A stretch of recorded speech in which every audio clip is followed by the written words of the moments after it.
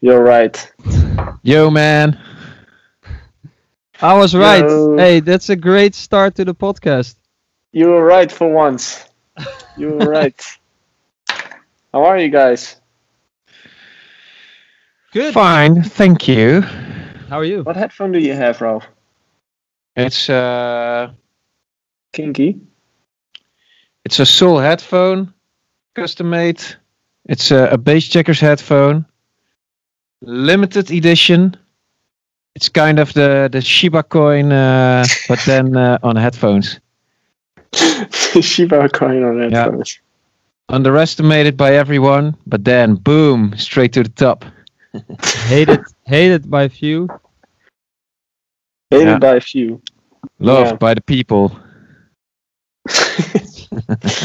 Exactly. How was your latest NFT drop, Ralph? That was last week. Yeah, very good. Another great success. I think also as a part of these NFTs make so much more possible. And we had a few of loads of offers getting in, and a lot of interactive tiers from which they could choose from, or not choose, or bid on. And looking forward to the future, they we're going to see a lot of cool people in the VIP section for live and backstage, and even the top bidder on stage. So that's pretty cool. What did you do differently this time? Because last time it was just the pictures, the animations of with music. What did you do differently this time? No, the buyers are going to be part of a special crypto influenced EP. And that's pretty cool if you ask me. Even the top bidder, he bid for, he's going to be featured on the track, and he's going to be on stage as well. We had 3 different tiers, platinum, silver and gold. Whereas platinum is 1 of 1, gold is 5 of 5, and silver is the rest. It's 14 of 14. Or that's not totally true, because the NFT they get for Welcome to the Future, that's the title track of the EP. The EP's name is Welcome to the Future. Kind of obvious title. And silver tier also has VIP access for live. Gold tier has backstage access for live, and as well as platinum. But platinum also gets a one-time co-performance of a track of choice.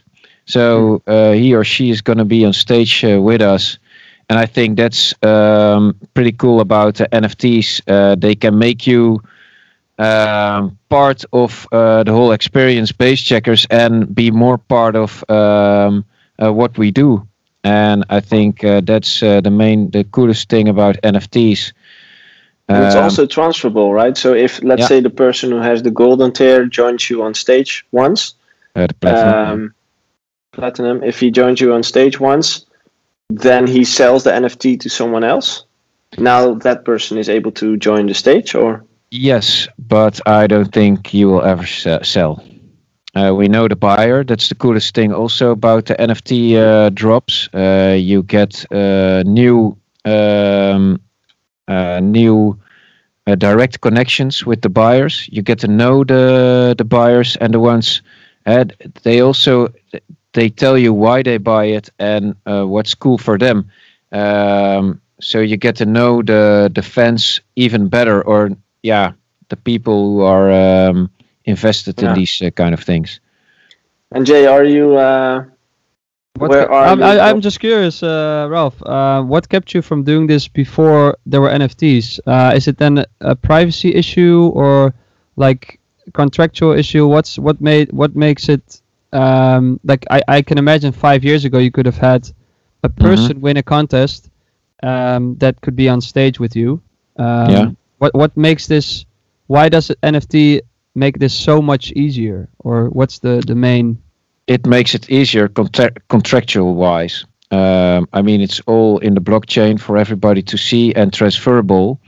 Yeah, we all know how it is to perform outside of our own borders, and with the contracts you have then, international business doing, let's call it that. It's pretty hard, and there are so many things to keep in mind.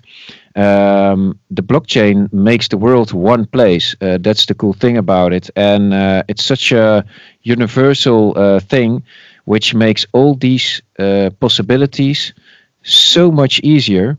Yeah. And that it's transferable makes it just the more interesting. So yeah, to answer your question, it's number 2 actually. You said it right. It's a contractual thing. It's the ease of doing something cool. Yeah, that makes it the more fun. Yeah. I really think it's a great addition to the whole NFT space. And one thing I was wondering is, have you talked to like any promoters, for example? Because I can imagine if 5 years from now, every artist is starting to sell NFTs, including backstage passes. Backstage is getting pretty occupied. Yeah, that's also a thing where there's, at big festivals, I have sometimes trouble bringing like a tour manager and a VJ and like a friend. Yeah. How will you fix that, or how? No, it's only when it's possible. I mean, you're not going to be on stage at Tomorrowland. To be honest, that's just too hard to fix. Did you put that in the contract? Yeah. It's in there. Okay. It's up for availability. But yeah, well, maybe it's possible at Tomorrowland. I mean, most of the festivals we are booked. We're in pretty close contact with all the organizers. I think sometimes that's not. We have a manager here walking around, but it's not so that the manager does all our talking for us.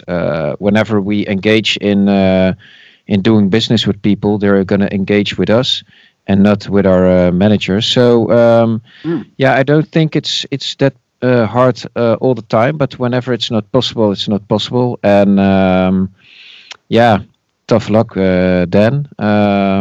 But yeah, we're going to do our best to make it possible. Yeah, of course. Where are you in your mind with NFTs, Jay? Because last time we spoke, you were, let's say, skeptic. Yeah, I think it's. I'm still, well, like quite skeptic. I'm not sure if the focus is right yet. It's about art. Mm-hmm. It's about. Which I like, but it's like a lot of rich people buying and selling artworks. That's the first thing I got from NFTs. But seeing now that artists are able to make this stuff way easier, like actually connect to fans, it's still a little bit of elitist, so to speak. So like it's still quite expensive to have that, whatever tier.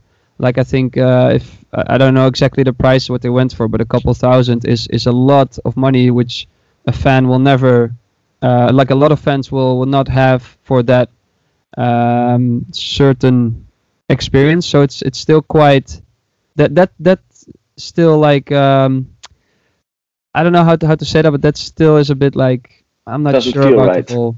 Doesn't feel right, but you gotta see it different. I mean. Let's take a lot of business cases. Let's take Tesla, for instance. They start out with a high-tier model. Yeah.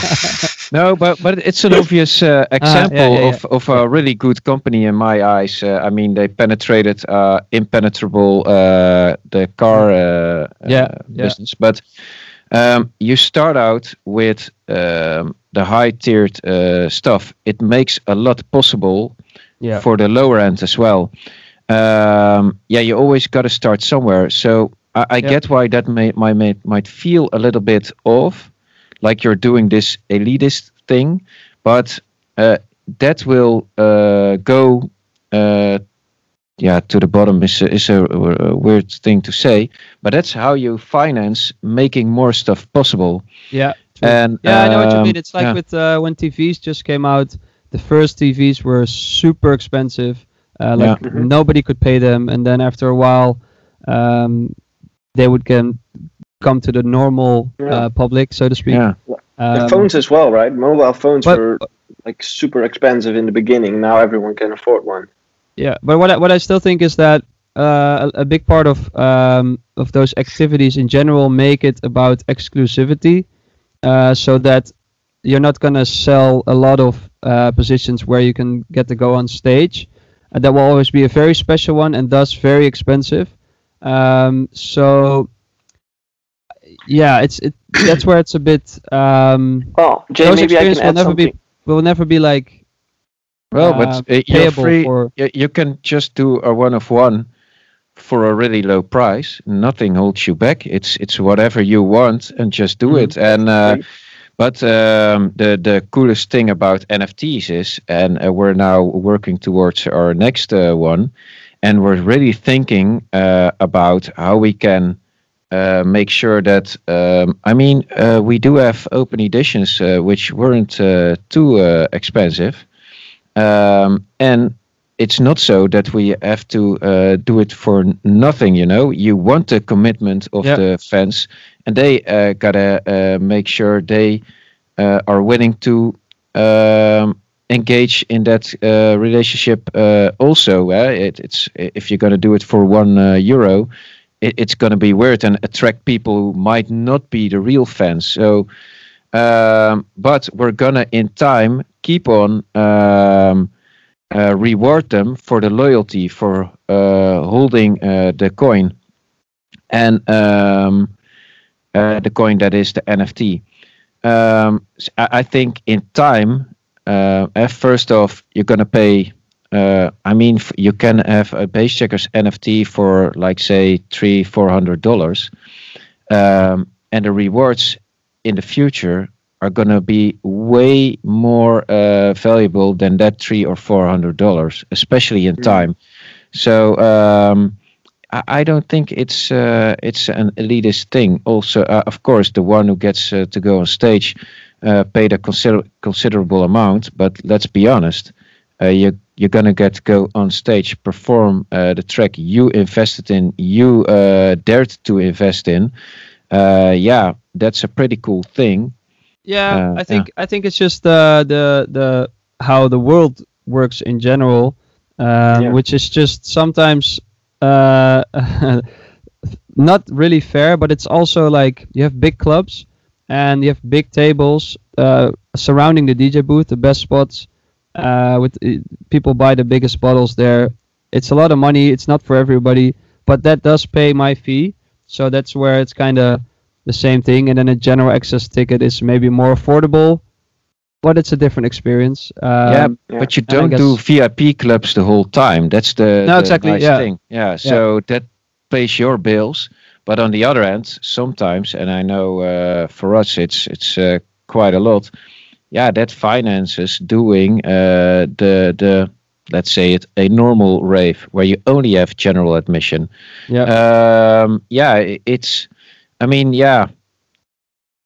That's how the world works. Then you gotta be mad about how the world works. No, but that's what I said. It's like it's not always fair, but that's how it works. Well, cool to hear that everything went well and that you guys keep evolving in the space and keep thinking about new ways to build the community. Yeah, definitely. It's a cool thing, and I think we called the EP. It's Welcome to the Future, and it definitely is gonna make a big impact on the future. And it's all really new still, and I like how Jopke is also thinking that he wants it to be for everyone. That's actually how we think as well. And that's the coolest thing about it. It's about being a community. And in a community where there are like rich people, poor people, small people, big people, that's the nice thing. There's a love for something that combines all sorts of people. And I think that's a really cool thing. Is the EP already out? or is it being made right now because the guys or girls have to jump on It's it? only minted on the blockchain, so it only exists on the blockchain right now, and it will come out later this year on platforms like Spotify and all that, those kind of things. Yeah. Okay, cool. And Jay, you did some self-releases lately. Which ones? Independent release. Independent releases. Self-release. Let's talk about that after the podcast. Yeah, on our OnlyFans account, we're going to talk about self-release. Self-release. I do a lot of self-release on my OnlyFans. But it's only for the elite, so you have to pay a lot of money to see. I did some independent releases, two, to be precise. I released Birdsong, which I started making in quarantine in Thailand, which started kind of as a joke, where I sampled this bird that was on my balcony, a pigeon, and the song turned out pretty cool. And then I came back in Holland, and I was like, hey, it sounds pretty cool. I mixed it again. Because I did everything on headphones in my hotel room. It sounded like shit, although all the elements were cool. Mm-hmm. Mixed it, and I saw the big advantage of releasing a track yourself. Let's say it like that. And it's mostly to do with planning of big labels, where I can choose now to say, hey, I have a track. I want to release it in 2 weeks, because for me that's how my fan base works or loves to see it. I think that's how the world works now. You hear something, you want it to be released as soon as possible. It's the same. You don't want to wait 2 weeks for a package from I don't know, some equipment you ordered. You want it the next day. So you've kind of come to expect that, and also I think fans a little bit. So if you work with a big label, usually you plan like 2 months, maybe 3 months ahead, after you have the final masters. So yeah, that's just far ahead. You don't know what's going to be working then, or what your fans might ask for then. And what I've seen with Birdsong is like, hey, I finished it, and then I post some snippets online and see really cool responses, and I'm like, I need to release it as soon as I can. Yeah. And that's possible by doing it yourself. It takes, well, usually not even, but like to be safe 2 weeks instead of 2 months. And I think that's, for me, the big advantage of releasing a track yourself. So. And are you doing your own promotion as well? Yeah. So that's like the thing where a label could help, and you have an extra channel to reach new followers and extra people. So that's one downside. But on the other hand, like all the promotional stuff that I do, I already was in charge of releasing with other labels. So I have my own guy who does my content. We do the ads ourselves. So you just miss maybe a little or big push from a label, which can sometimes help, but just the freedom of having a song finished today, uploading it tomorrow, and being online next week, I think will be the best for artists. That's like one of the big upsides of independent releases. And did you notice a big difference between the impact of your release? So let's say if you would have released it through a label, the numbers would be higher, the responses would be bigger. I think there's a lot of things I still need to like learn. So like on certain platforms, you Ralph, is your board? I only had one coffee. No, I was up really early this morning and went to bed really late. So go on. I'm listening with my attention. So there's some things you just haven't done before. It's like pitching a song to a platform for them to consider it for playlists. What do you write in those things? It's just that stuff you haven't done before, which sets you maybe back a little bit. But after one time you learn from it. Like Birdsong we released on a Thursday, and there were like only a couple hundred plays on the Thursday, and I learned that when music is released, it's only the Friday when they update all the new playlists, the new music Fridays, the release radars of everyone. So, which maybe was obvious, but I just didn't think about it enough, and now I know. Okay, don't release a song on a Thursday, because it will not help your algorithm No. do well. But yeah, that's fun because you learn that stuff. You take it in for the next release, and Keep Yeah. learning. yeah, and maybe it's just that labels can have some connections to Spotify, where they can get you in a playlist easier. But then again, labels have so many tracks they're releasing, so it's hard for them to, like, if they like pitch 10 songs to Spotify, then Spotify still has to choose between Yeah. those 10. Yeah. So yeah. I But gotta what say, I love the most is that the response from, because this is also a track that a big label would not release, Birdsong, because it's quite different, and a little bit of a joke. But then the fact that I could release it, the fans were really really happy about that. So that makes it really Yeah. cool. I have a question. Oof. You sampled the bird. Uh-huh. Does he get royalties? Yeah, we're still trying to find him. He flew away, so Yeah. before I could get the contract. But I think he's going to be on the blockchain. We're trying to Isn't find there him like out. a like a pigeon crypto coin or something? Maybe. Probably, yeah. Yeah. But we're searching for him and then send him the smart contract through Ethereum or something. I don't Yeah. know. And then We'll see. Yeah. Pigeon post. yeah. Yeah. Pigeon post. Yeah. Yeah, nice one. Yeah. But I think one of the big advantages as well depends on your approach. Like, is your approach to have as much plays as possible, or is your approach to make money from it as well? Because if you do self-releases, independent releases, you still keep 100% of the income. So if you normally would have 1 million streams and now you have 200,000, you still have the same income in most cases, depending I on don't know your which deal, deal you signed, but that's Well, a shitty deal. it's a shitty deal. But to be honest, if I look at some clients who are building their career, 80-20 is almost an industry standard at this point. It's ridiculous. That's crazy. Mhm. Yeah, it's ridiculous. Like, especially the bigger ones, the bigger labels. But for us, it isn't that. Yeah, I think 50-50 or 60-40 is pretty much normal for us as well, which is maybe is ridiculous. I gotta say, depends on.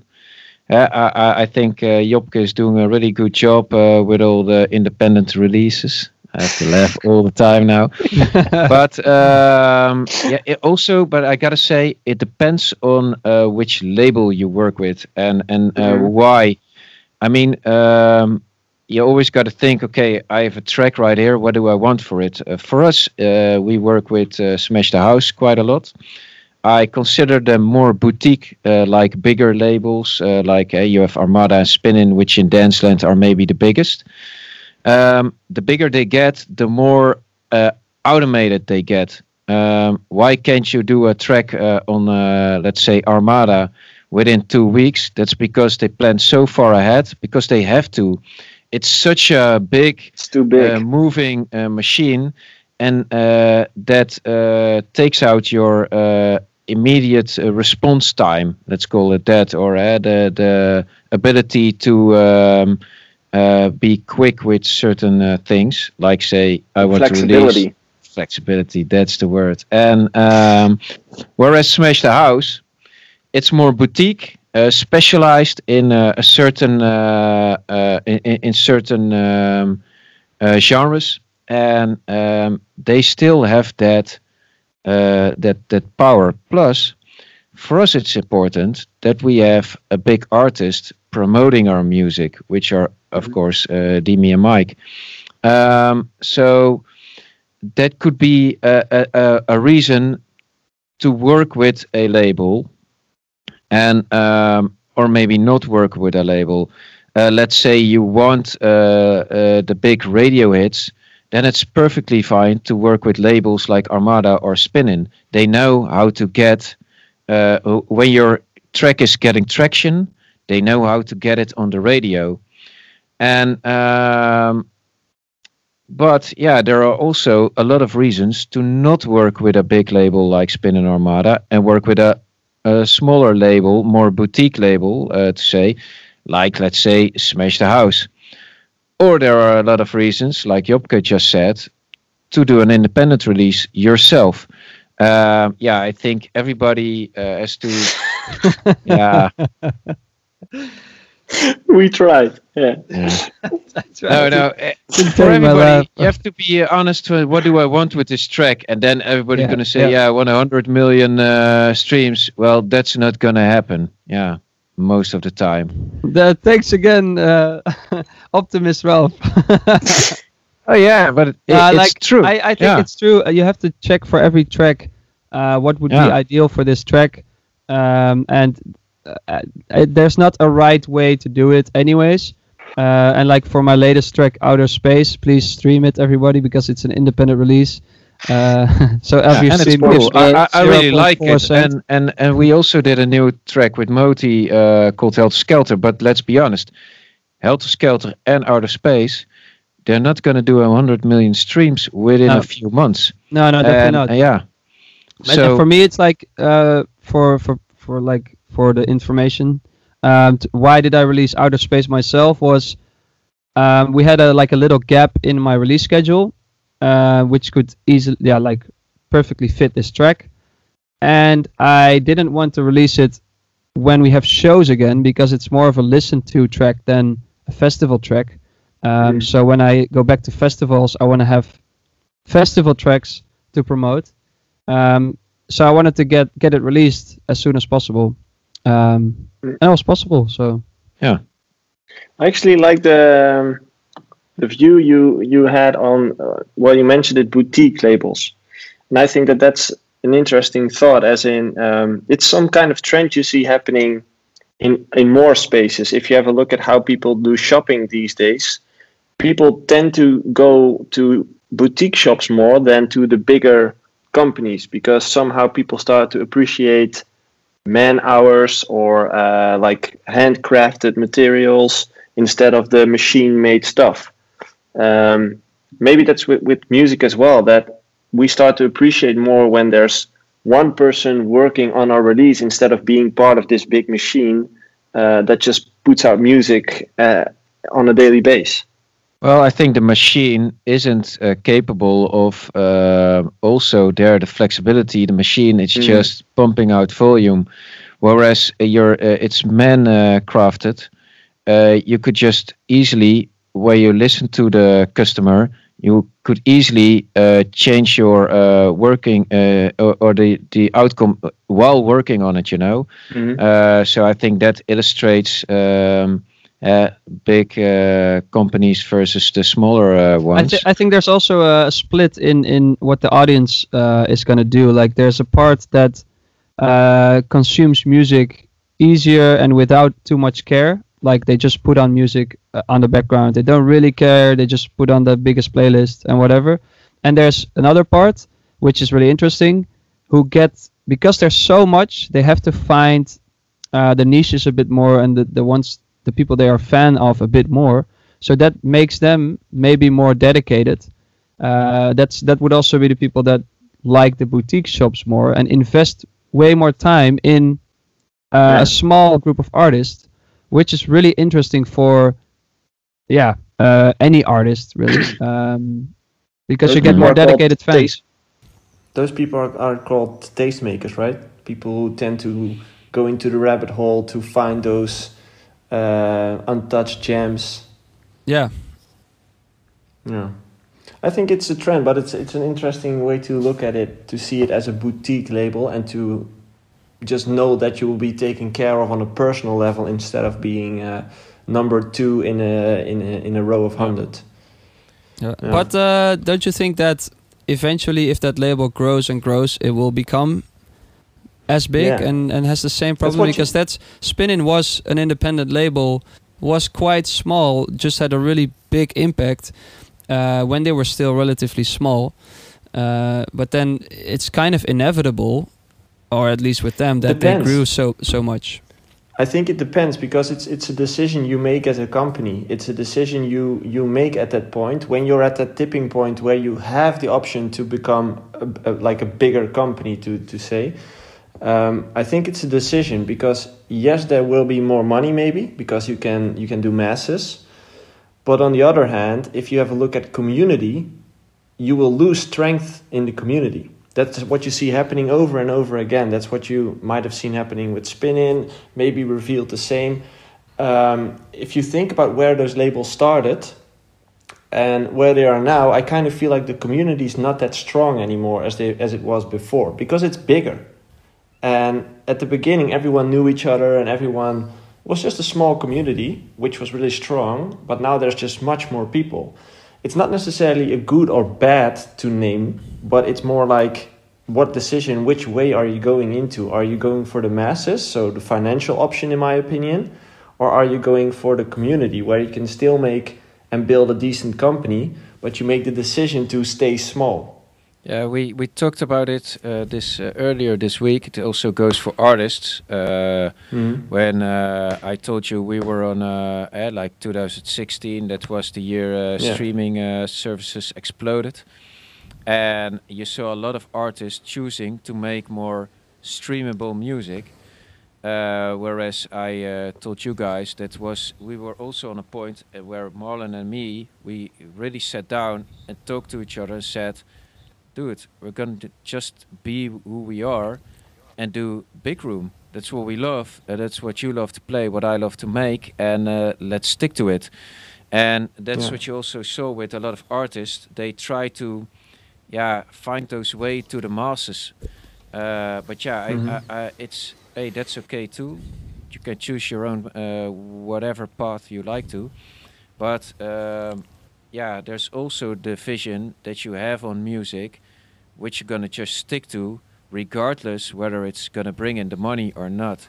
That's also what I like to say to aspiring producers and DJs.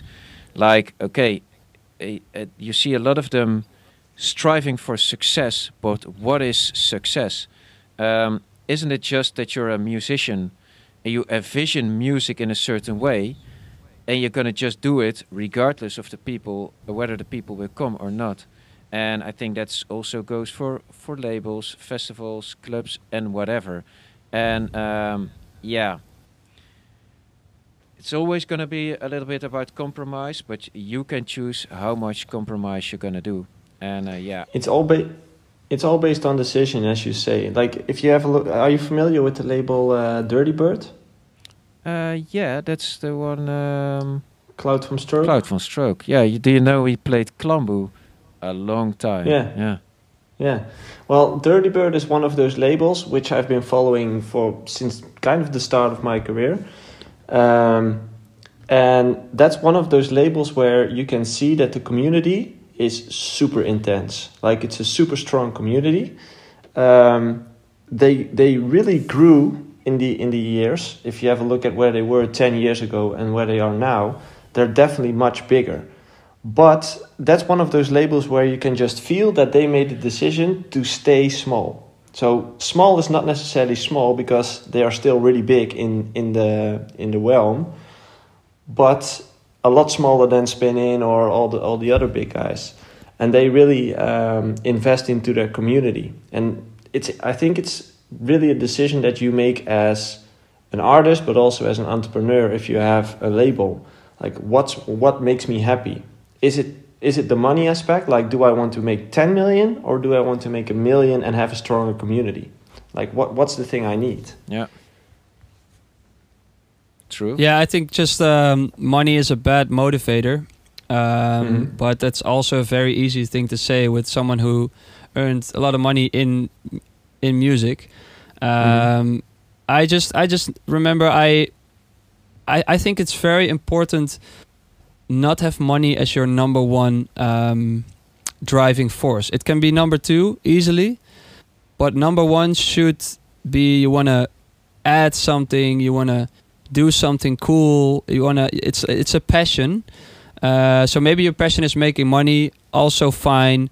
Then it is your number one, and you'll try to do everything. But as a real artist, I think for a lot of artists I know that money is never number one, and definitely number two, because you need food, you want nice stuff.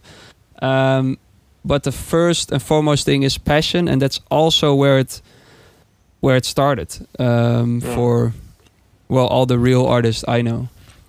So. Talking about that money, because you mentioned before we started recording the podcast that you got a question from someone like, "Hey, I've saved up 10K. What should I do? Go to a school or?" I have to answer him back still on Instagram, but I just saw this question about aspiring producer or maybe already producer, and he was asking me to. He had 10K. Should he put it into education for producing or DJing, or should he buy equipment and do it himself? And for me, it was a bit weird that he thought he needed 10,000 euros of equipment to start making music. Especially nowadays, you don't need that. You can buy let's keep it simple, a perfectly good laptop for 1,000 euros and perfectly good speakers for, let's say also 1,000 euros, probably cheaper. Yeah. But then you have 2,000 euros. Which are like 500 each, so let's say 1,000. Yeah, so. Or like KRKs I think are 300 each. So that's what Martin Garrix made Animals on, so yeah. Yeah, that's number one worldwide hit, so it's just a thing where maybe he thinks there's going to be a magic fix, like, if I only get that equipment, it will work. It's a trap, which I've fallen for many times myself. You think, if I get this MIDI keyboard or that digital piano. Or that synthesizer, I have the Juno, you think, my creativity will spike. No. And it does, maybe for a week. And they are like, okay, this didn't help anything.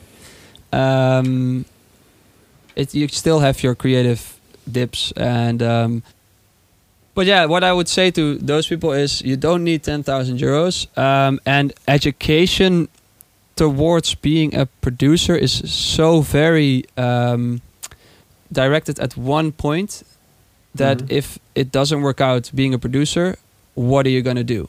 I think it's maybe better to have an education that maybe has some form of production, or you can maybe do that on the side through artist coaching, for example, or like other platforms, other platforms to learn. And then you have maybe another education on the side that is actually more broad and does have some economics, some marketing. So a lot of companies will hire you if music doesn't work out, because the chances are very small. Let's stay realistic. Always so negative, Jopke. But that doesn't mean you shouldn't go for it. It's just you need also a lot of luck, I think. There's all these famous people like Jim Carrey saying, you just need to go for what you for your dreams. You should, but there's a very high risk of you not making it. I really dislike the people saying, see, I dropped out of school and went totally for the music and now I'm here, blah, blah, blah, blah, blah. No, what I do like to see is that you take your responsibilities, do school, try to do a real good job there. And besides that, follow or try to accomplish your dreams. That's doing more work to accomplish your dreams. If you're going to say, hey, let's ditch school and go for the music, that's not doing more to accomplish your dreams. That's doing actually less. You gotta do more work to make it happen. And yeah, so don't gamble on making it in music or whatever your dream is. I think, yeah, you should just do it because you love doing it, whether or not you succeed. I mean, that's what I tried to say earlier. What is success? And yeah, just do it because you love it. To be honest, Yeah. Whenever me and Job talk about it, it's never about the money. Like, absolutely never. And I know it's easy for us to say, but also in the years that that I started, it was never about the money. It was always about the fun. And if it wasn't fun, of course, you got to do administration and all that kind of stupid nonsense. But yeah, that's part of the job. But it was always just about doing those cool gigs in the weekend, making those cool tunes, learning about it, which I also agree doesn't have to cost a lot of money. I started out with a cracked FL. I didn't know how the fuck I should import VSTs. I didn't know what the fuck they were talking about. I did it all with the standard FL stuff. That's how I made Beatcut. I didn't even know what sidechaining was. At that time. Yeah, I didn't have a sidechain VST.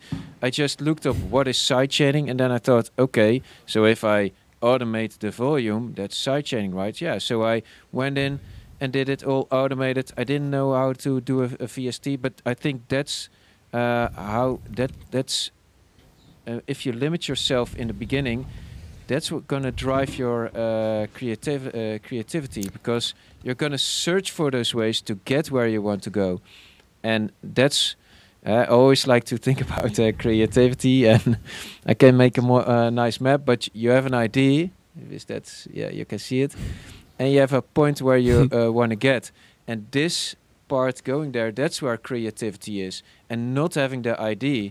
And I think the means you have, or all the things you have, like fancy keyboards and whatever, that's not gonna make it for you. It's a cool. I like to compare it with the €10,000 question. Yeah, I like to compare it with like soccer players or basketball players or whatever. The best basketball players became the best by practicing every day on the field, not by having the best shoes, or having the best gear. Yeah. And I think that's also with music. The only way that you can become better or educate yourself is by sitting down in the studio every day and do 2 to 3 hours of music production. And yes, your speakers might give you the option to hear it a bit better, or yes, your computer could be a bit faster than anyone else. But in the end, it's more about your own skills and your own creativity than it is about your gear. Yeah. And very important. Yeah. Mm-hmm. No, so I think when it comes down to education, especially these days, everything's out there for free on YouTube. And if you really want to go into depth or learn from a certain person, like what we do with the Academy, for like a low fee a month, like $10 a month, you have access to that knowledge. So you don't need 10,000. 10 is enough to already get access to certain knowledge that you need, and the rest is out there for free. So I don't really believe you should spend 10K to an education. I think you should spend time to become better. Yeah, definitely. Also very, very important, like you hear all those success stories about, like I said, Jim Carrey saying, go for your dreams. But you hear it because it's Jim Carrey, because he has millions of followers. But what you don't hear is, let's say this guy named John, I don't know, there's like an imaginary guy, spent all his life savings and whatever on making music. 20 years later, he's 40 and he's accomplished nothing, has no money, has a shitty house, has 5 followers, and he says to the 5 followers, hey guys, I failed. Like, don't trust Jim Carrey, but no one will hear him because he failed. So that's what you always gotta imagine. Like, there's a lot of failures, which is very sad actually, but in life, that you don't hear about because they're not famous, because they failed. So they don't have the reach. But I think failure is probably the the maybe the norm. A lot of people have big dreams, don't accomplish them, and have a like shitty normal job, so to speak. Doesn't have to be shitty, but yeah, you get the point. I think but you it's don't more hear about the about trying. Yeah, but I think it's more about the trying. You know, everyone has dreams, and if you feel a passion for music and you're 20 years old and you feel the urge to live towards that dream, if there's any point in your life where you can what's the word, like where you can take the risk to take risks, let's say, it's around your 20s to 30s years old. So in that case, I always recommend, if someone really tells me like, hey, this is what I want to do, I always tell them, go find a side job to cover your costs, and all the other hours you have you're going to spend on your music, but take like a cap to it, to say like, okay, I'm going to do this for 2 years, 1 to 2 years, and if that doesn't work out, that's where I'm going to make a decision to go back to school or go find a job or whatever you want to do. Yeah. But there needs to be a point where you take the leap and say, I'm going all in on this, but you also have to be honest to yourself and say, if it doesn't work out 2 years from now, 4 years from now, whatever your cap is, I'm going to go back and do it the normal way. But I do think that you just need the time to build something. And if I look back at our time, Ralph, when we started in Tilburg, you were in the studio all day long. I was in the studio all day long with Epster. And the only way how we kind of were able to build that career is because we had the time to make music all day.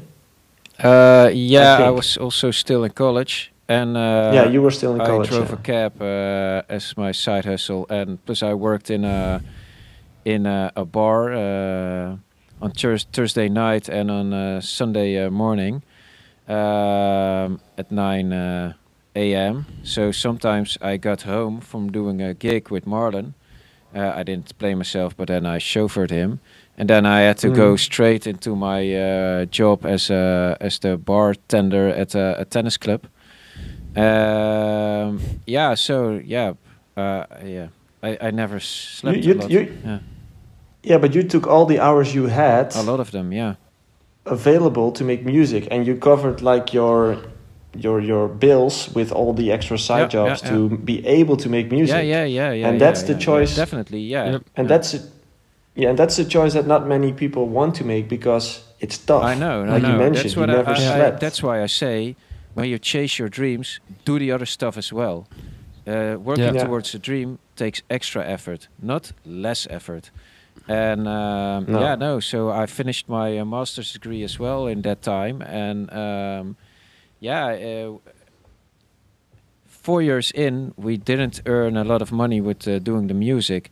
That's when I also came at a cross point. Am I going to do something with that master's degree or not? Because that was the gamble for me. But I always just worked, and that's just what it takes. And I never gambled on the music. How did you make that decision? Because when you were done with the master degree, normally you would go into a working space from that point on. What made you to make the decision to go for music? I just loved it so much, and I didn't need a lot of money, to be honest. I was. Were you living at home? Yeah. I think I stayed at home.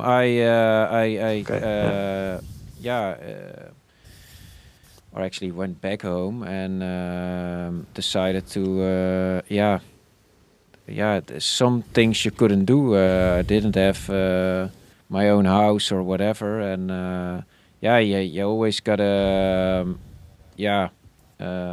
how do you say it, make some sacrifices, let's call it that. And I had a talk with an intern here at where I have my office, and he's 25 now, and he said, it's ridiculous, I can't buy my own house. And I was like, okay, when I was 25, it wasn't even a thought of my mind, And I never strived for such things. I just wanted to do music, so I was happy doing that, driving the cab as a side hustle, working the hours at the tennis club, and even in summers, I always worked 6 weeks construction. Yeah, you can't tell by my tiny arms, but yeah, that's You still have the tattoos. yeah. But that's the thing. Yeah, you gotta. It's the hustle and chasing your dreams. You know, Yeah. there are And you don't way more failures like than y- successes. Yeah, like it doesn't. You shouldn't take it for granted, or it's not that if you put in hard work, success will come out, Yeah. and that's what you always should realize and take responsibility for that yourself. Gotta let it. And have a I little think there's luck. also a Yeah. thing where, yeah, luck. And I think there's also a thing where I was in college and I was making music on the side and had a job. So I was also like, it's kind of like Ralph's story, always busy, always had a side job to make some money. But there was this point where I realized, it's not this exact point, but somewhere in the those years of college, where I realized, hey, I can do more with music than all of my friends who all downloaded FL Studio at one point in their lives, and I like it way more. And I feel like there's something in this. There was this feeling that I could get more out of it or something, and I think that also came from visiting forums, dropping your music there, and seeing the response. So like connecting to other producers definitely helped me with like gaining some confidence and like feeling, hey, I'm The Vato, a little Vato bit ahead Gonzalez of these forum. guys. Vato Gonzalez for him for Yeah. sure. But like realizing, hey, I'm a little bit ahead of these guys. And then I was like, this, I should. And then after college was like the decision, like, okay, I'm not going to have a normal job. I'm going to keep doing my delivering barbecues job 3 days a week or something. And the rest I'm just going to try. And I gave myself a year. And it worked out within a year, which was crazy. But yeah, I think that you should have this kind of feeling this could go somewhere. Like this, Yeah. you don't know exactly where. I never had a clue how. I never make 5-year plans. I think they're bullshit. They always teach you in school, what are your 5-year plans? I don't believe in that, personally. But like, Nothing in my life went as planned. Nothing. no, you can't plan. Yeah. I'm not saying you shouldn't, but for me, it just doesn't work. And I have to have a feeling this is where I need to go. And it's hard to explain. But I think that confidence in what you're doing, backed by maybe some other guys you meet through the Vato forum, that can help you make that decision. So that's I always say to people, build your own little community, get some friends who are in the same creative flow, or internet's a great Yeah. place. You can find many Like-minded amazing people. talented people, like-minded. So that's very important as And well. I think it's also a misconception that if you have more time to make music, that you will make more music. Me as a not touring DJ, everybody always said to me, "Oh man, you don't have to tour. If I don't have to tour, I'm gonna make so much Guilty. music."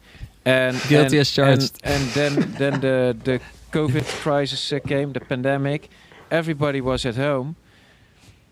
Yeah, well, I gotta say, Jopke, you make more music than before, but I see the majority, they are making even less music, maybe. It's such a misconception that you're gonna, when you double the time, you're gonna double the output. Yeah, that's all. I should tell that about my story after college. It was like, okay, now I have way more time to make music, and right when you're done, nothing happened. It was quite depressing because you're the only one not searching for a job. You're doing this stupid side job, and you feel like you're not supposed to be there. So don't get me wrong, it was fucking difficult, but yeah, I'm glad, of course, I made that decision. But yeah, that's a good point of, I always say now as well, like more time in the studio does not equal more music. You can take that in the wrong way as well. I think you should definitely push yourself to make more music, like every day. But you can make, what I mean is, I can spend a week in the studio working every day, pushing myself, and then on Friday afternoon at 4 p.m., right before I want to go home, I make something, that's like covers for the whole week, so to speak. So Yeah. it's funny how it works. Creativity works in such a mysterious way. That's why we can every week talk about it endlessly and never grasp the whole concept of creativity. So, well, that was it. You just you next listened week. for nothing. Yeah. No, yeah, but it's so weird. Yeah, sometimes you make like. That's what I also don't really like, that when people said, "Oh, I made that in 4 hours and it's awesome." No, that's just not how it works. It took you like 99 tries before that one try actually happened. Yeah. And it's an ongoing process. And It's like saying Usain Bolt made a success in under 10 seconds. yeah. And don't count all the years of training that went into it. But I just cannot press enough. You gotta just do it for the fun of it. That's so important. Definitely. And if you're gonna be like pinpoint, I want to have success or whatever, then it's not the reason you're in it is for the music. Then you're in it for the success, and that's a whole different beast. And I think that the chances you get a really frustrated person are so big. Don't do it for that. I think that's why a lot of musicians, while COVID happened, just kept their heads cool, you know.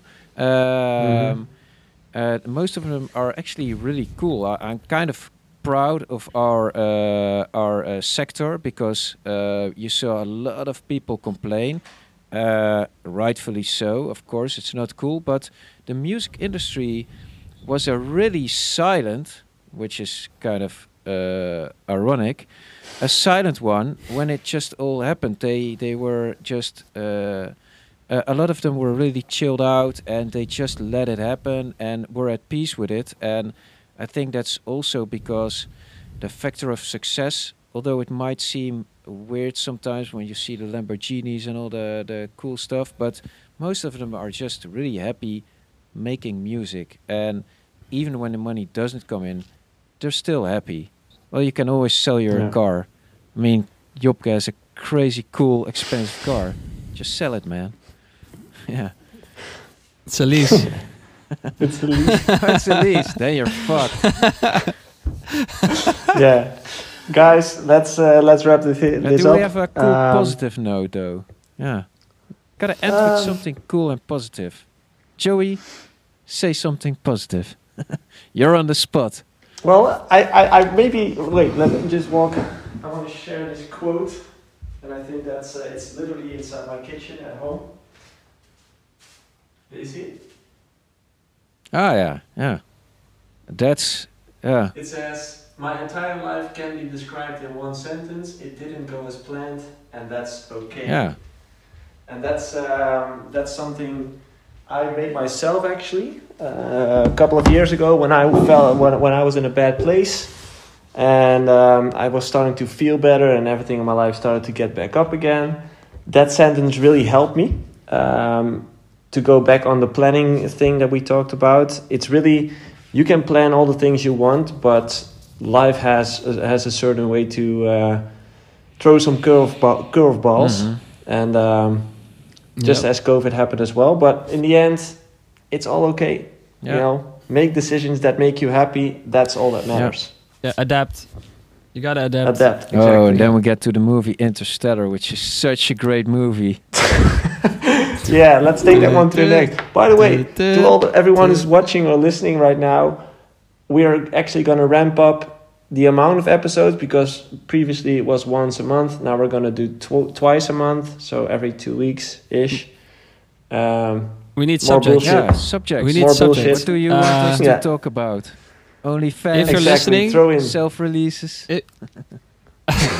If you're listening, please comment or whatever. Send us a tweet like what we should talk about, or if Give you us have some questions. subject. Yeah, it's just we have time to debate a question Debate. extensively, which is cool. Yeah. Exactly. You'll get a mention, Guys, you know. Thanks, and I'll see you soon. Adios. Cheers.